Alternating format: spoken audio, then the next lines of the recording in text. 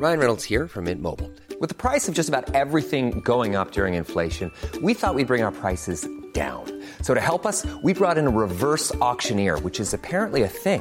Mint Mobile Unlimited Premium Wireless. How to get 30, 30, bit to get 30, bit to get 20, 20, 20, bit to get 20, 20, bit to get 15, 15, 15, 15, just $15 a month?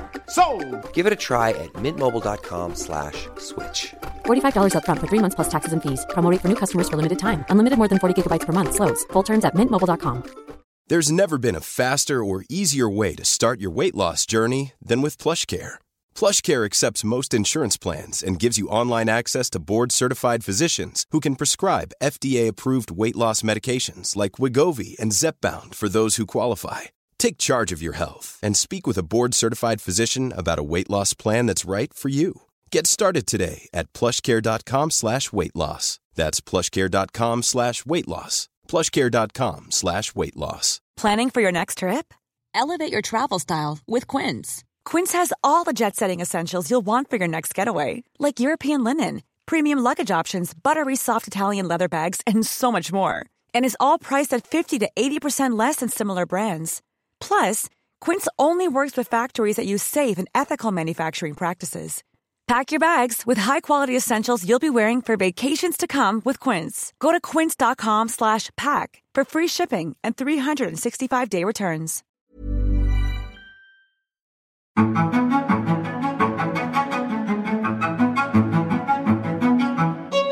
Hello and welcome to The Play's the Thing, Act 5 of William Shakespeare's The Tempest. I am Tim McIntosh, and I am joined by Heidi White. Hello, good morning, Heidi White. I'm so glad to be here, Tim. How are you? I'm doing very well. It's our penultimate episode. We've got Act 5 today, and then we're going to do Q&A next week. So a little heads up to listeners, if you've got some questions about The Tempest, we will send a little hashtag out on the Facebook page. We'll talk more about that a little bit later. But Heidi, right now, I want to play a couple clips of two different performances of the same scene. Okay. And they're both of Prospero. And I just want to kind of like talk briefly at the top of the show about how very differently people have imagined Prospero. And I think you'll hear it in this first clip. So the first clip is from Helen Mirren. They made a movie, I think about 10 years ago. Instead of having a man play Prospero, they had the great Helen Mirren play Prospero. And so I'm going to play a clip of her. This is right when she and Ariel are talking about their captives at the top of Act 5, their captives being Alonso and Sebastian, Antonio and Gonzalo. And let's listen to Helen Mirren play it. Your charm so strongly worksome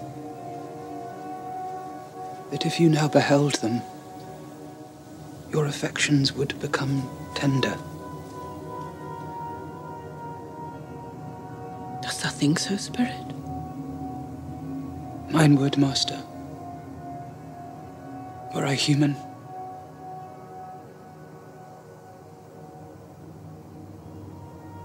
And mine shall. As thou, which art but air, a touch, a feeling of their afflictions, and shall not myself, one of their kind, be kindlier moved than thou art? Though with their high wrongs I am struck to the quick, yet with my nobler reason 'gainst my fury do I take part. The rarer action is in virtue than in vengeance. They, being penitent, the sole drift of my purpose doth extend not a frown further.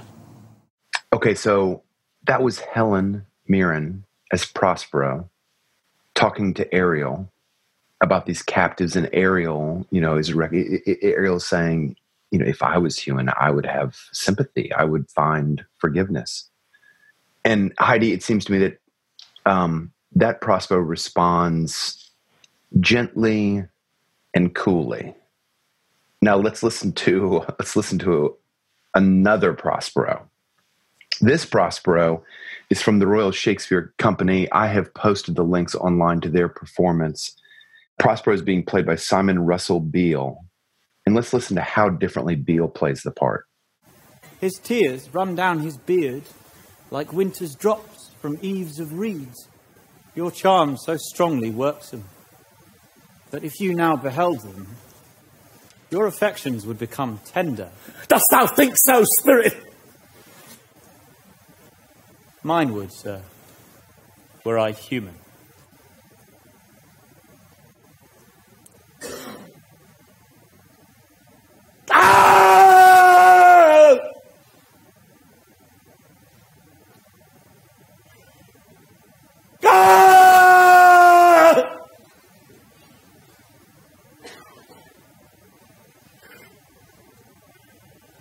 And mine shall.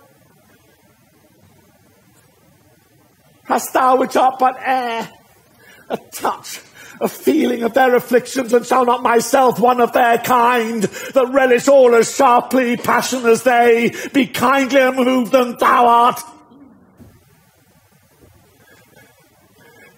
Though with their high wrongs I am struck to the quick, yet with my nobler reason, against my fury do I take part. The rarer action is in virtue than in vengeance. They being penitent, the sole drift of my purpose doth extend not a frown further. So Heidi, you can hear it. Yes. Really different takes. Two very, very different portrayals of Prospero. How would you describe the second one? Simon Beale from the Royal Shakespeare Company. Sure. I mean, a masterful actor. He owns every part that he plays. But he does play Prospero as a Prospero attempting to restrain himself, who's full of passion. And Helen Mirren plays Prospero fully in command all the time. Yeah. And the words of this speech support both performances, but they are completely different. Yeah. I know. What's your take, Tim? I agree. It seems like the second performance, in the first performance, Ariel is counseling Prospero, and Prospero wants to take the counsel. In the second, Ariel it almost is a little bit of a rebuke. It's done in a very mild voice. And I think Prospero takes it as a rebuke that he doesn't want to soften to. Right. And they even inserted, I mean, this part is not in the text. Simon Beale inserts those two yells. Right. You know, right after he hears Ariel say, Ariel would soften were he human. Prospero yells. He does not want to hear that at all. Right. Right. So this week on the Close Reads podcast Facebook group, there was, and I know you saw this. Yeah. Tim, there was a conversation about Prospero brought up by one of our listeners, Sarah, who always has such thoughtful comments and questions and engagement in the conversation that we have on Facebook, this very rich conversation. I encourage all of our listeners, if you want to go a little deeper, to get on that Facebook group and join the conversations. But she asked some questions that brought to the surface then these two different perspectives on Prospero, leaving aside the modern colonial interpretation of him as this, appropriator of the native lands, and he's actually the subversive bad guy of the story. I'm going to leave that completely out of this conversation. I don't think that's in the text. But the question of whether or not in Act 5, Prospero is repenting or whether he's owning actions he doesn't repent of, they've just been resolved and brought to completion, and now it's time for him to move on. Right? And the way that those two actors play that speech kind of embody those two different perspectives, theories, those two different perspectives on Prospero. So do you take a stand on that? Is that a question mark in your mind in Act 5? What are your, can you comment on that? Well, it seems, this is going back to the conversation we had at Act 3. It seems, I always think about this as a director. If I was going to direct The Tempest, I think you have to make a choice on this question. And the choice is exactly as you described it. It's whether Prospero is kind of, I'm just going to put it in my own words, Heidi, whether or not he's this sort of wizard who hovers slightly above all the action, or whether he's a character that's fully involved in the play and he's a moral agent within those characters. And the difference between he and the other characters is that he has a staff and magic books and has a magical spells which he can cast over characters and the island. And I will just tell you what I prefer. I think the second is more interesting, that Prospero is a character like every other character. He's the most powerful character. He's a wronged character. He's been done wrong by his brother and the other Italians, excepting Gonzalo. But he's just as passionate and as potentially faulty as the other characters in the play. And I really like Simon Beale's portrayal. He gives Prospero this moment, I think, in that speech where Prospero has to decide what kind of a person he's going to be. And Prospero knows what the right thing is. He knows what the right choice is. He just doesn't really want to choose it. He doesn't want to make that choice, but he does.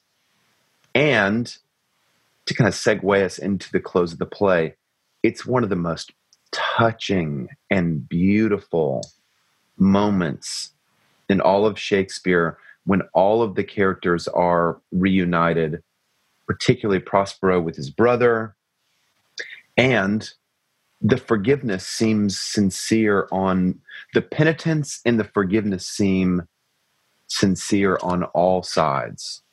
To me, they seem penitent. Everyone seems like they've come full circle. Huh. Even, do you think Sebastian and Antonio? Oh, that's a good question. I was thinking mainly about, I think about Alonso. Sure. Alonso, I think there's no question that his repentance is truly sincere. And I love that. I think that's really wonderful. This is a very mature and thoughtful Shakespeare, a very human, he's always very human. But, at the ends of many of his comedies, there's still a clear kind of division between the good guys and the bad guys. Right. And a lot of his earlier comedies, his high comedies, even some of his best comedies. And that's fine. That's completely fine to use stock characters to tell a human story. It takes a genius to do it, but it can be done, as Shakespeare shows over and over again. But in this play, man, and we keep talking about it. We've talked about it every week, just how human these characters are. But Alonso's repentance seems completely genuine. Like, I put my full weight on that. Right. Sebastian and Antonio, I'm less sure about, but they're almost, what's funny about it though, Tim, and I'm curious if you agree with me on that, it almost seems to not even matter, as if they're not the point. They were this corrupting influence, and then they only have a couple of lines in this scene. Mm-hmm. And the play seems to really, really buy into and accept at face value Prospero's statement in this speech that that the rarer action is in virtue than in vengeance. Mm-hmm. Even the resolution of the play isn't, we're getting the bad guys back. And they're relegated to the outer circle. It's not like Malvolio at the end of Twelfth Night, who's taken away and, dragged off stage, swearing vengeance and shaking his fist. It's not that. It's the true resolution of the play seems to be the drowning of the book and the staff. Yeah, I agree with you. Do you think that's true? Yeah, I do think it's true. And the play is not a tragedy. It's not Macbeth. It's not Hamlet. But it's not a comedy either. We've kind of called it a romance. And everyone is restored. And it seems like oftentimes, and I think this is true of Winter's Tale also, everyone is restored and vengeance is put off in favor of forgiveness. And it's both, it's the way that you wish the world would go. More often the world goes the way of the tragedy. There's deaths and there's bodies left on the stage. That's how kind of justice is enacted. But here and in Winter's Tale, two of the last romances, two of the last plays that he wrote, forgiveness is the dominant theme of the last act. And it's beautiful. It's so beautiful. I mean, when Alonso is kind of reunited with Prospero, and when kind of everyone sees what's been lost, it's just really touching. It's really touching. And I almost forgot that Alonso thought that his son had died. I was forgotten until this last scene. I was like, oh yeah, I was so swept up in Ferdinand and Miranda's romance that I forgot Alonso's been pining for his lost son, thinking that he was drowned in the accident. And no, he discovers his son. So when everything is restored, there's also this kind of like surprise relief of people are alive that we thought were dead. Even the drunk Trinculo and Stefano, even they are kind of reunited in their presence, even though everyone knows they're kind of rascals. Everyone's happy to see them. Right. They are. I think I agree with you about Prospero and his a trajectory of repentance and change for him. But I've not always I'm going to comment some on reading literature, I guess, because I've not always read Prospero that way. And I think, as you know, Tim, my background is in counseling. Our listeners know that. And so I think one of the things that literature does is it reveals ourselves to us. It's almost like a mirror. And this play is one of those for me, along with a handful of others, in that I think as a younger person in reading and seeing this play performed, I wanted Prospero to be that godlike anchor point that restrains, that cool and collected, that knowing exactly what's best. And even though these other characters were suffering, Prospero was pulling the strings and he was going to fully resolve it, but he knew what he was doing all along. And I don't think that's completely off the table. I think that Prospero did accomplish a master plan here, and that the master plan was for the good of the land and the good of the soul, as we've been talking about these multiple levels of interpretation there. I think that that's true. But I also think that Prospero, at this point, as a 40-year-old woman, I like this interpretation of him. I think it's more consistent with the text when he says about when he owns Caliban's darkness and when he says, "This thing of darkness I acknowledge mine." Right? That I think that to what we've been talking about the city and the soul, that is some of Prospero's statement out loud of, I know that I have also been an agent of chaos in this land, and in attempting to rule it, I was also learning to rule myself. Yeah. And virtue is better than vengeance. And so we don't overtly see that he was tempted, and the things that he does do resolve into goodness. But in the ambiguity of his character, the older I get, the more aware of my own darkness, the less I need him to be this godlike, restrained, controlled character. And the more I think, wow, it actually is really lovely that he's on a trajectory of repentance and growth as well as everybody else. Yeah.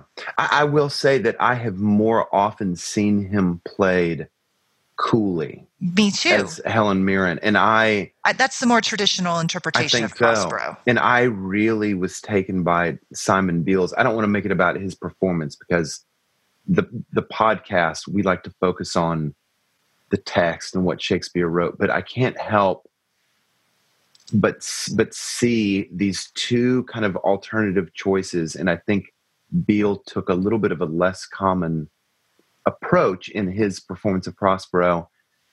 And I'm with you, Heidi. The older I get, the more I like that choice. And if I was going to direct it, I would seek a Prospero that wanted to do the same thing. Well, and especially if it's Shakespeare, you know, if there is some kind of mirror of Shakespeare's own self, which is, we don't know that for sure, but like you said, it's hard to not see it that way, especially with the epilogue, which I'm sure we'll talk about. Yeah. That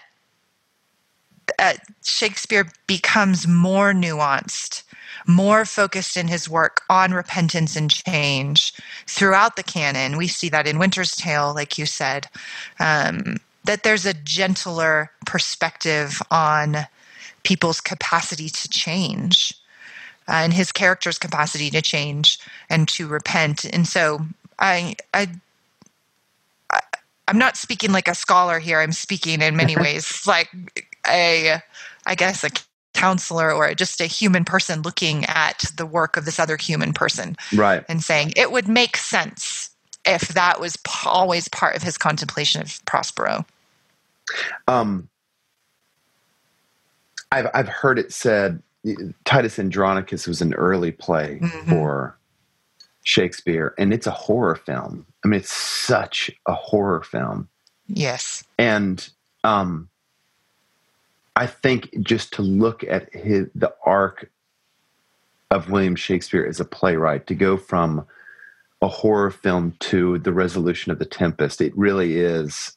you can see, the 6 stages of man kind of playing out in his own work, to go from that sort of kind of like bloody Gothic. That's an anachronism, I know, but that bloody,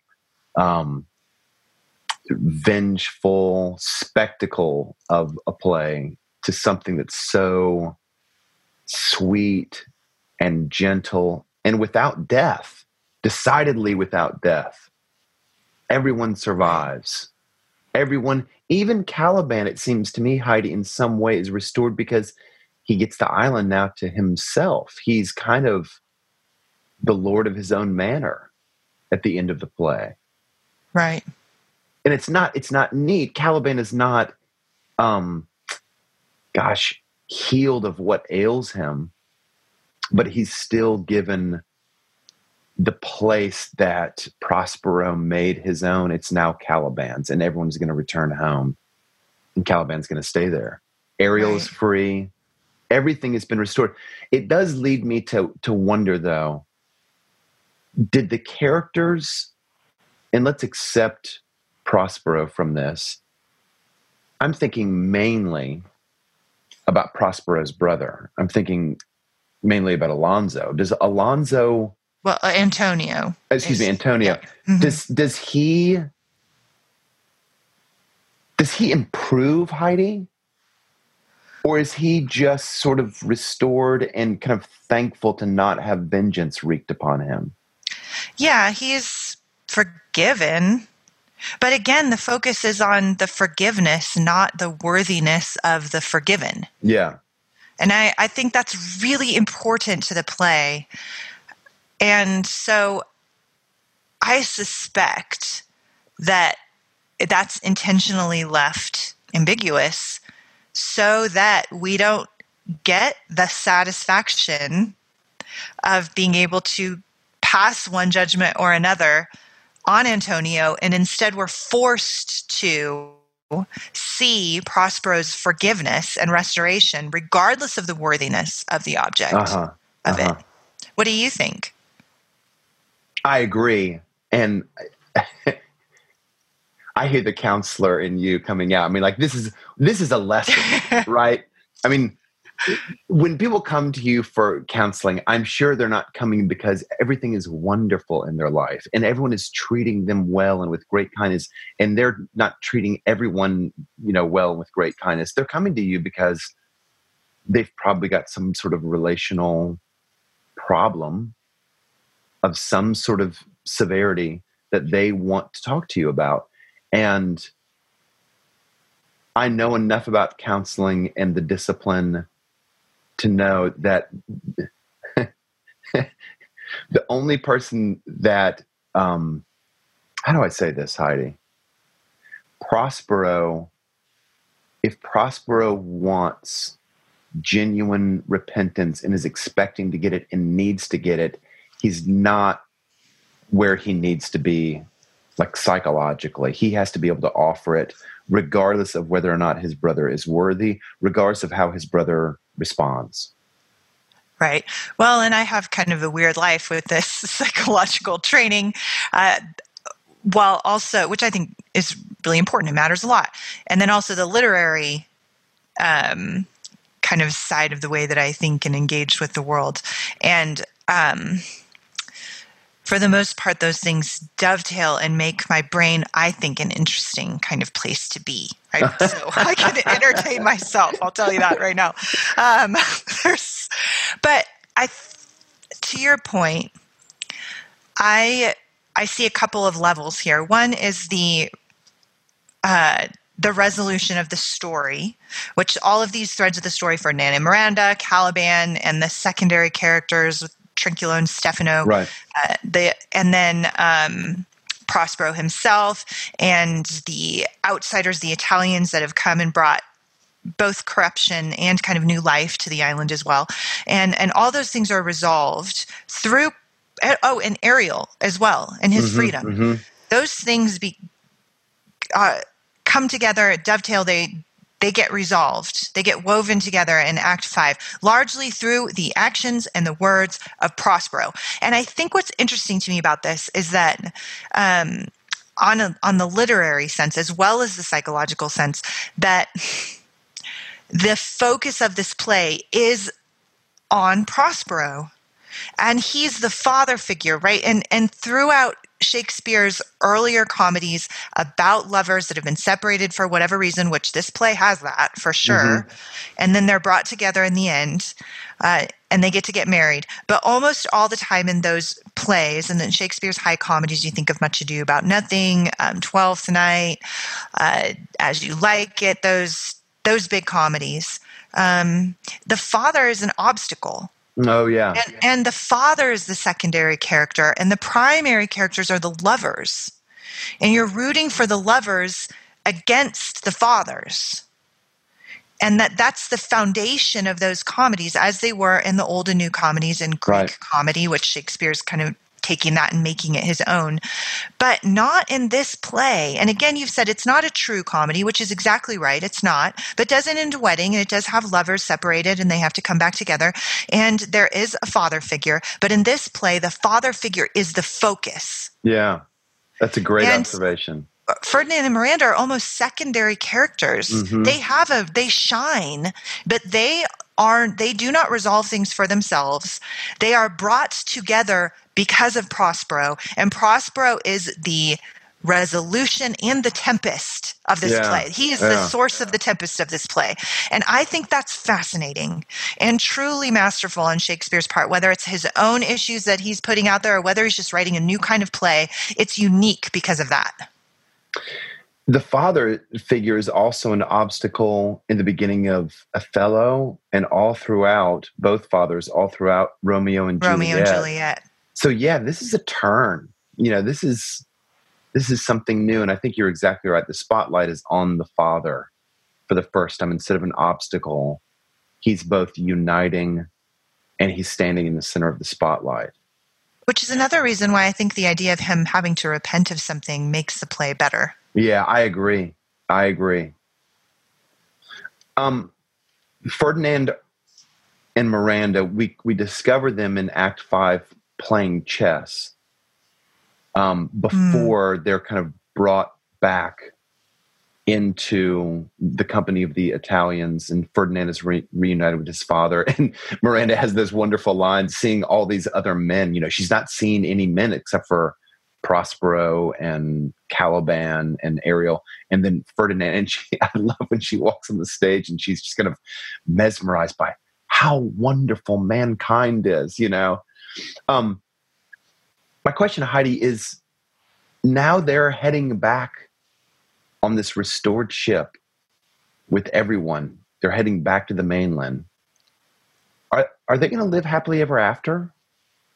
What should we expect of them? Yeah, I guess I've always taken that at face value and not even really, I think maybe I've even skipped over how important that question is, because you saying it, that's a really good question. And it's a little about the play, but I just have never really thought about it before. Please, what do you think? Well, I almost don't want to ask you, because the play ends so beautifully with them together. And part of the fun of the end of a play is happily ever after seems likely, But this one, it occurred to me because they have met and become engaged in this kind of this Eden. They're in this natural world that is looked over by Prospero, is managed by Prospero.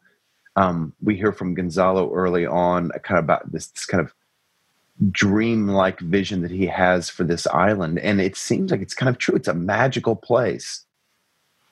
And now they're going back to society.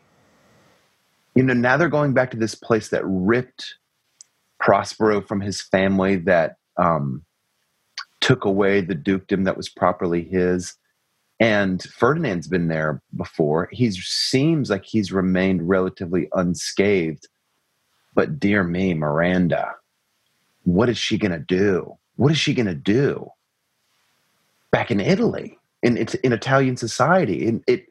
If I dwell on the question too long, which I give myself permission to not dwell on it too long, but if I do dwell on it too long, I worry a little bit, especially about her. Sure. Well, because it's over and over again, she over and over again brings that up. I've never seen other humans before. Oh, brave new world that has such people as this. Like it is shoved into your face how sheltered that she is, which, to kind of bring that down to earth is a valid question for a lot of the homeschool parents who are listening to this, right?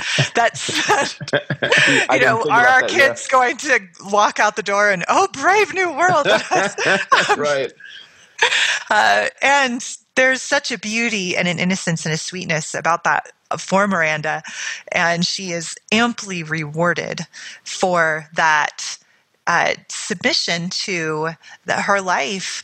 And so far, the people that she has encountered have represented the full spectrum of humanity, though. And I think that's important to point out, that she does know Caliban, who attempted to attack her. So she has been sheltered, but sheltered more by numerical amount of people than by the full spectrum of human experience. Yeah. She's fallen in love. She's been well parented. She's also encountered darkness through Caliban. And so, she's fully connected to nature on this island. So she does have to learn about civilization, but I still think it's hopeful for her. Yeah. Good. Okay, so now I'm just going to apologize. What listeners did not hear was Heidi got a text from David Kern, and he needed to know an answer from Heidi and I, and he needed to know it immediately. So we pressed pause on the recording, and neither Heidi nor I knew exactly how and where to pick up. So what are we doing? What am I doing? I'm just awkwardly telling everyone the backstory about why we're going to have very awkward segue. It's so great. He needs to know what book brings us the most comfort, which is a great question. I'm 100% sure it's not because David is curious, but because he's using it for some kind of professional development. Something. So listen, we will find out somewhere, like maybe on the Close Reads, the new Close Reads, mailbag? Yeah, look and I bet that's going to be in the mailbag. And we're not going to tell you on the air right now which books bring us the most comfort. You're going to have to get the mailbag. Well done. Well done, Great. Heidi. Hey, by the way, speaking of using opportunities to plug, let me plug how listeners can get involved. The place that I see kind of like the most conversation happens on the Facebook page, the Close Reads discussion group. We've also got an Instagram and a Twitter at Close Reads Pods. And you can also get in touch with us via email by writing to closereadspodcasts@gmail.com. And we've got an email newsletter which you can sign up for at closereads.substack.com. So those are good ways to interact with us, especially in light of the fact that we've got a Q&A happening next week. So if you've got questions that we have not addressed in the Tempest, please send them our way, and we will do our best to surprise each other on the air with these questions. And yeah, that will be our last episode of the Tempest. Heidi, we have come to, at the end of Act 5, Prospero has reunited everyone. We're getting ready to kind of go back on the ship. And then we get something that's pretty uncommon in Shakespeare's plays. We get we get Prospero having just set Ariel free, having given Caliban charge of the island. Now everyone is gone except for he is standing alone on the stage about to depart the ship. And there's an epilogue, a poem. And I'm going to read it, Heidi. I'm just going to read the very end of the play, spoken by Prospero alone on the stage. Now my charms are all o'erthrown. Let me start again, because I don't like to start that way. Now my charms are all o'erthrown, and what strength I have's mine own, which is most faint. Now 'tis true, I must be here confined by you, or sent to Naples. Let me not, since I have my dukedom got, and pardoned the deceiver, dwell in this bare island by your spell, but release me from your bands with the help of your good hands. Gentle breaths of yours my sails must fill, or else my project fails, which was to please. Now I want spirits to enforce, art to enchant, and my ending is despair, unless I be relieved by prayer, which pierces so that it assaults mercy itself and frees all faults. As you from crimes would pardoned be, let your indulgence set me free. So he's saying kind of to the audience, I will remain here, but for your actions on my behalf. Right. For your prayers, your pardons, your indulgences.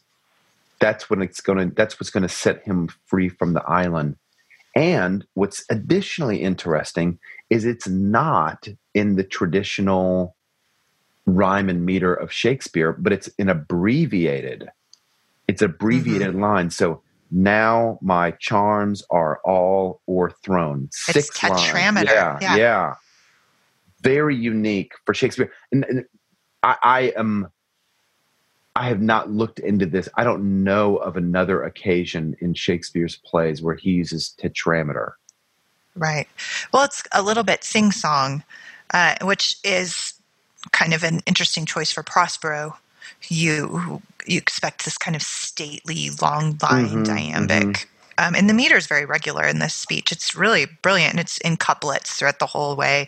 Now 'tis true, I must be here confined by you, or sent to Naples, let me not, since I have my dukedom got. Yeah. But it almost reads like a nursery rhyme. But what is super interesting to me, 2 things about this speech, Tim. One is that this is pretty rare for Shakespeare. It happens in Henry V, in which there's many chorus speeches throughout the play. But it's usually Shakespeare does a chorus at the beginning, like in Romeo and Juliet, when it's a prologue. Yeah. And this is an epilogue. And I think that this is the strongest case within this play that Prospero does represent Shakespeare, or is at the very least, Shakespeare's intentionally putting into this play with a wink at the audience, a contemplation of his own retirement. Yeah. And on a deeper level, a profound contemplation, meditation on the role of art. And is a playwright and an actor a magician? Is it an appropriate manipulation of the audience? There's Shakespeare does that a lot in his plays, like the contemplation of theater, the play within the play, what is real and what is an illusion, and what is the true identity and what isn't. And he seems to be like thinking through that and taking that very seriously throughout his entire career. But this is the second thing that I find endlessly fascinating about this epilogue. I don't see a lot of critical analysis of this epilogue to the same extent that you do with the internal speeches of Prospero, but I don't know why, because this is so fascinating to me. He basically puts himself in the position of Ariel, needing to be freed by the audience. Yeah. That he's the slave of the audience, the same way Ariel was his slave within the world of the play. Right. And I think that's just mind-boggling. Yeah. This line especially stuck out for me, Heidi. Now I want spirits to enforce. And I think want there means lack. So he's kind of like given up his staff. He's given up his magic. So now I want spirits to enforce, art to enchant, and my ending is despair, unless I be relieved by prayer, which pierces so that it assaults, mercy itself, and frees all faults. As you from crimes would pardoned be, let your indulgence set me free. The very end, it's it's peculiarly repentant toward the audience. Right. And I agree with you. I see less critical commentary on this than on the Act 5 speech by Prospero. But this does seem to me more of an indication of a farewell. It seems more spoken in Shakespeare's voice, even than the Act 4 monologue was. Well, and it has just some very profound contemplations in here about mercy, about freedom, about the nature of magic and manipulation, and the interaction between a performer and a playwright and the audience, and the interdependence thereof. It is, I think, just brilliant. Yeah. It does seem like the thing that he's asking pardon for is deception. Right. Since I've got my dukedom back and pardoned the deceiver, dwell on this island by your spell. It's a funny thing to apologize for, since we all show up hoping that the play is good enough that it will deceive us. Not deceive us on some deep level, deceive us into thinking I'm in reality right now. I'm dwelling inside reality. I've forgotten that I'm sitting in a padded theater seat watching something. I feel like I'm fully immersed in this thing. That's what we want. And it's funny. And I think you're right to say that, he seems to be doing it with a wink in his eye. He's apologizing to us for the thing that we wanted for. It's just funny. It's a funny close. Right. Well, in the prologues for Romeo and Juliet, and, in many classical choruses do this too, and Shakespeare does it, and other Renaissance playwrights do this, as they invoke the muse and then apologize for failing to live up to the audience's expectations, or alternatively, failing to do justice to the vision that the muse has given to the playwright. Mm-hmm. And that is a pretty common conceit for Shakespeare, but to put it at the end of a play, and he is, I think, compelling and different, unique, special. Yeah. I was reading Isaac Asimov. So Isaac Asimov, the science fiction writer, A lovely companion. It's good. It's good. It's really helpful, good, especially on the histories. Yeah, but this one too. Absolutely. And if you're kind of a newcomer to Shakespeare and you don't want to just dive straight into, like, I don't know how you'd say it, like real deep interpretation, but you just want kind of to read what the main stakes of the plays are, Asimov's Guide to Shakespeare, I think, is a wonderful place to start. He's best known as a science fiction writer, but he's wonderful on Shakespeare. So at the end of The Tempest, he writes that, like he looks at this closing epilogue as, perhaps this is Shakespeare's farewell to his art. And here's what Asimov says. Shakespeare is saying that he will write no more and will no longer practice the matchless magic of his literary genius. So some critics say. But this, in my opinion, is too sentimental an interpretation, and I doubt it. For one thing, a compulsive writer like Shakespeare couldn't deliberately plan to give up writing while he was capable of holding a pen. On this one point, I claim to be an authority.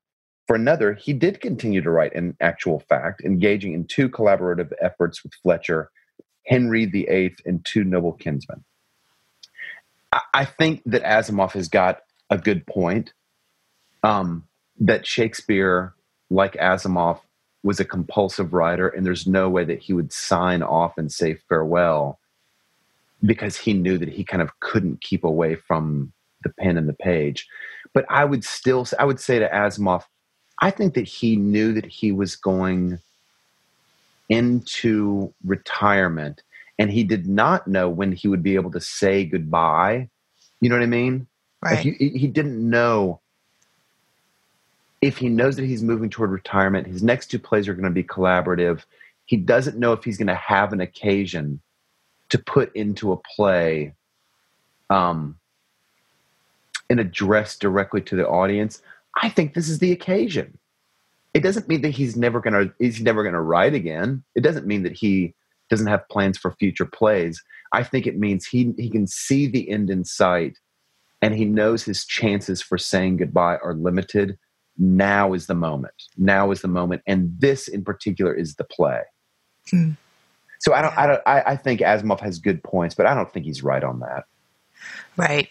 And either way, the thing that Shakespeare is contemplating through Prospero is the question of what does it mean to say goodbye to power? Like, to the ability to create a tempest and then resolve it. Like that's a huge question. And in literature, I love that Prospero does this well. It's very rare to see that. Even in Shakespeare's canon, most of his characters who gain power, the issue of succession and kingship and leadership is paramount in Shakespeare. And very rarely do any of Shakespeare's characters do this virtuously. Yeah. Most of them end up with a stage littered with dead bodies. Yeah. Right. That's Macbeth. That's Othello. Yeah. That's, even the history plays. Ad nauseum. There's men seeking power and women seeking power, and ambitiously attempting to control their circumstances so that they can avoid the rise and fall of the Wheel of Fortune. And of course, failing. But Prospero is willing to ride the wheel. And he is. And that is so compelling. And that, again, is why I'm coming around to this idea of Prospero as a living, rounded character who is moving on a trajectory or an arc of repentance and growth. Yeah. Yeah. I like that too. I think we're settled on that, Heidi. I think we should do a production of The Tempest.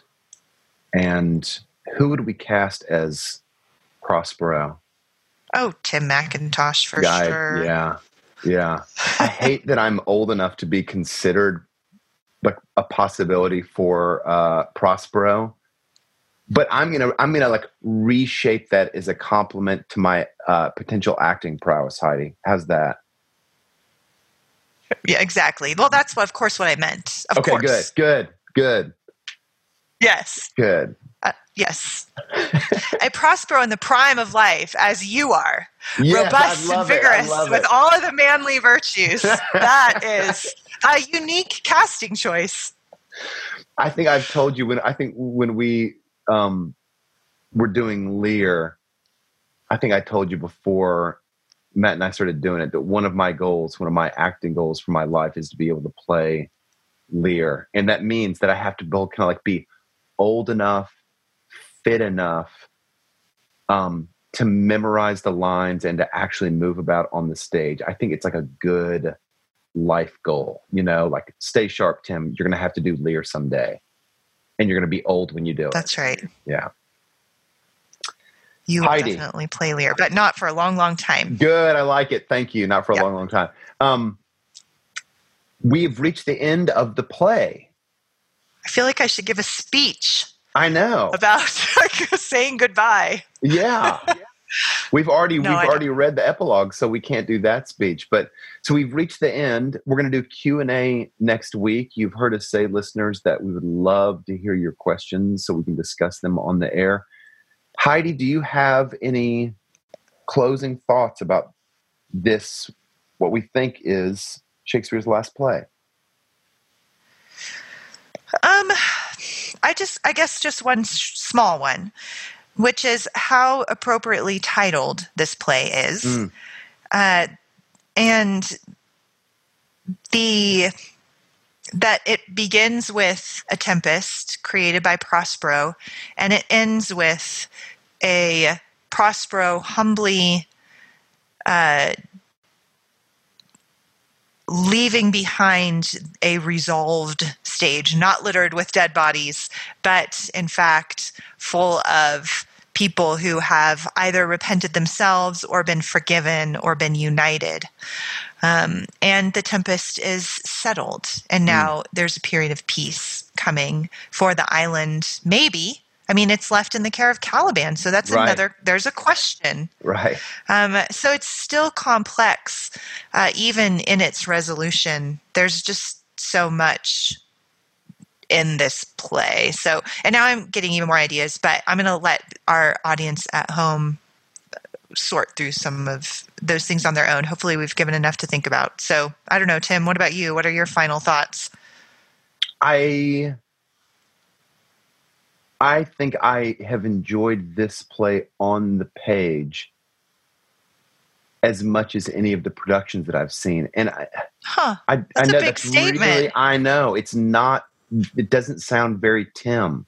Like I love productions, and I do love productions of the Tempest, but I think slowing down, especially, I kind of I fell in love with Prospero. I mean, I always liked him, but I think seeing this other rendition by the Royal Shakespeare Company, I think that vision of Simon Russell Beale's vision of Prospero really opened the play up for me in a way that other Prosperos, the kind of mild, cool, controlled Prosperos, did not. And so having seen that, it enabled me to kind of like go to the text with fresh eyes, I think. So, yeah, that's my closing thought. I really enjoyed the text, yeah. I think that, okay, now I guess I have one more closing thought. Yeah. And that is that great literature and the Tempest, I always find that I end the reading of a great work of literature with more questions than I had even before I started it. And I think that this play, we just did the Odyssey on the flagship show, and I'm teaching it again right now, and I'm thinking of new things that I hadn't even thought of, and reading it many times. And the Tempest is like that for me. I end a reading or a production thinking, now I have more questions. And I just love that. I love that about Shakespeare's work. I love that about being a reader and having conversations with people like you. So thank you for including me on this. I really just love this play, and I've had the best time. Yeah, me too. Me too, Heidi. Okay, let's say goodbye. Thanks, everybody, for listening to The Play's the Thing. Again, if you want to join us on the Close Reads discussion group on Facebook, find us there, or on Instagram and Twitter at Close Reads Pods. Send us an email at closereadspodcast@gmail.com or sign up for the newsletter at closereadsubstack.com. For Heidi White and for all of us here at the Close Reads Podcast Network, I am Tim McIntosh. Thank you for listening and happy reading.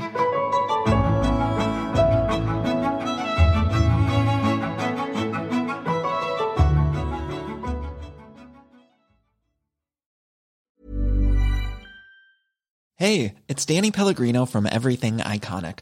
Ready to upgrade your style game without blowing your budget? Check out Quince. They've got all the good stuff, shirts and polos, activewear, and fine leather goods, all at 50 to 80% less than other high-end brands. And the best part? They're all about safe, ethical, and responsible manufacturing. Get that luxury vibe without the luxury price tag. Hit up quince.com/upgrade for free shipping and 365-day returns on your next order. That's quince.com/upgrade. Hi, I'm Daniel, founder of Pretty Litter. Did you know cats tend to hide symptoms of sickness and pain? I learned this the hard way after losing my cat, Gingy. So I created Pretty Litter, a health monitoring litter that helps detect early signs of illness by changing colors, saving you money and potentially your cat's life. Pretty Litter is veterinarian developed, and it's the easiest way to keep tabs on your fur baby's health right at home. Go to prettylitter.com and use code ACAST for 20% off your first order and a free cat toy. Terms and conditions apply. See site for details. Imagine the softest sheets you've ever felt. Now imagine them getting even softer over time. That's what you'll feel with Boll & Branch's organic cotton sheets. In a recent customer survey, 96% replied that Boll & Branch sheets get softer with every wash. Start getting your best night's sleep in these sheets that get softer and softer for years to come. Try their sheets with a 30-night guarantee. Plus, get 15% off your first order at bollandbranch.com. Code BUTTERY. Exclusions apply. See site for details.